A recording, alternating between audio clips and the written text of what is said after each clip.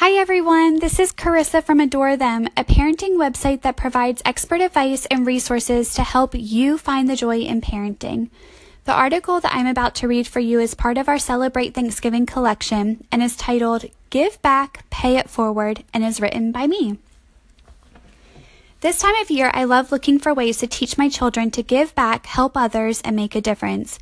I believe that if we can teach our children the value of meeting basic needs and show them that necessities are essential and not to be taken for granted, then the rest just becomes extra blessings.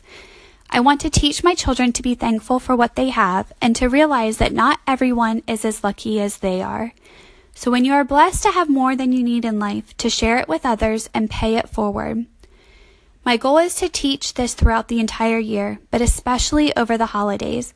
Thanksgiving is not just about eating turkey and shopping the Black Friday deals, but it is about truly being grateful for what we have in life and helping others less fortunate enjoy it too. I know that sometimes it is easier to just send money or donate to an organization, and while I feel that those are great options to give back, it is also beneficial to get involved firsthand. I guarantee that you will walk away with a greater appreciation and knowledge for what you have in life and a better understanding of what other people really go through.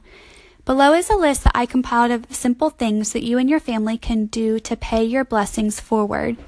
For the suggestions that cost money, I would suggest that you encourage your kids to do a few extra chores for money, then have them pitch in financially.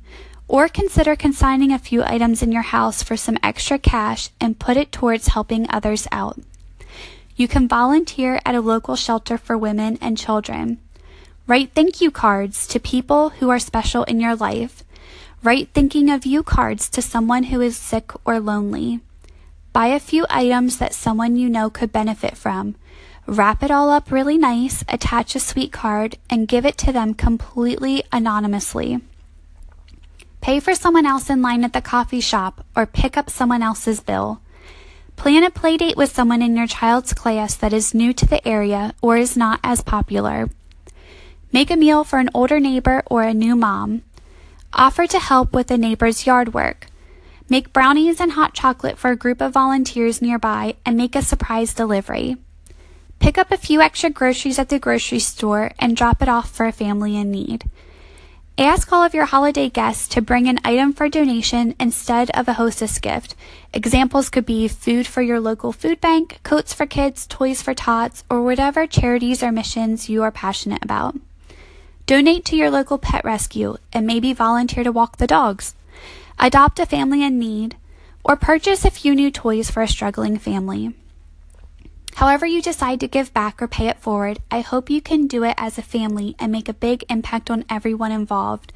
We are so fortunate in so many ways, and I hope you will take time over the holidays to count your blessings. For more parenting content, check out adorethem.com, where we publish a new collection each week that focuses on a different parenting topic. These collections include articles, videos, printables, products, and more. Thank you for listening, and be sure to subscribe.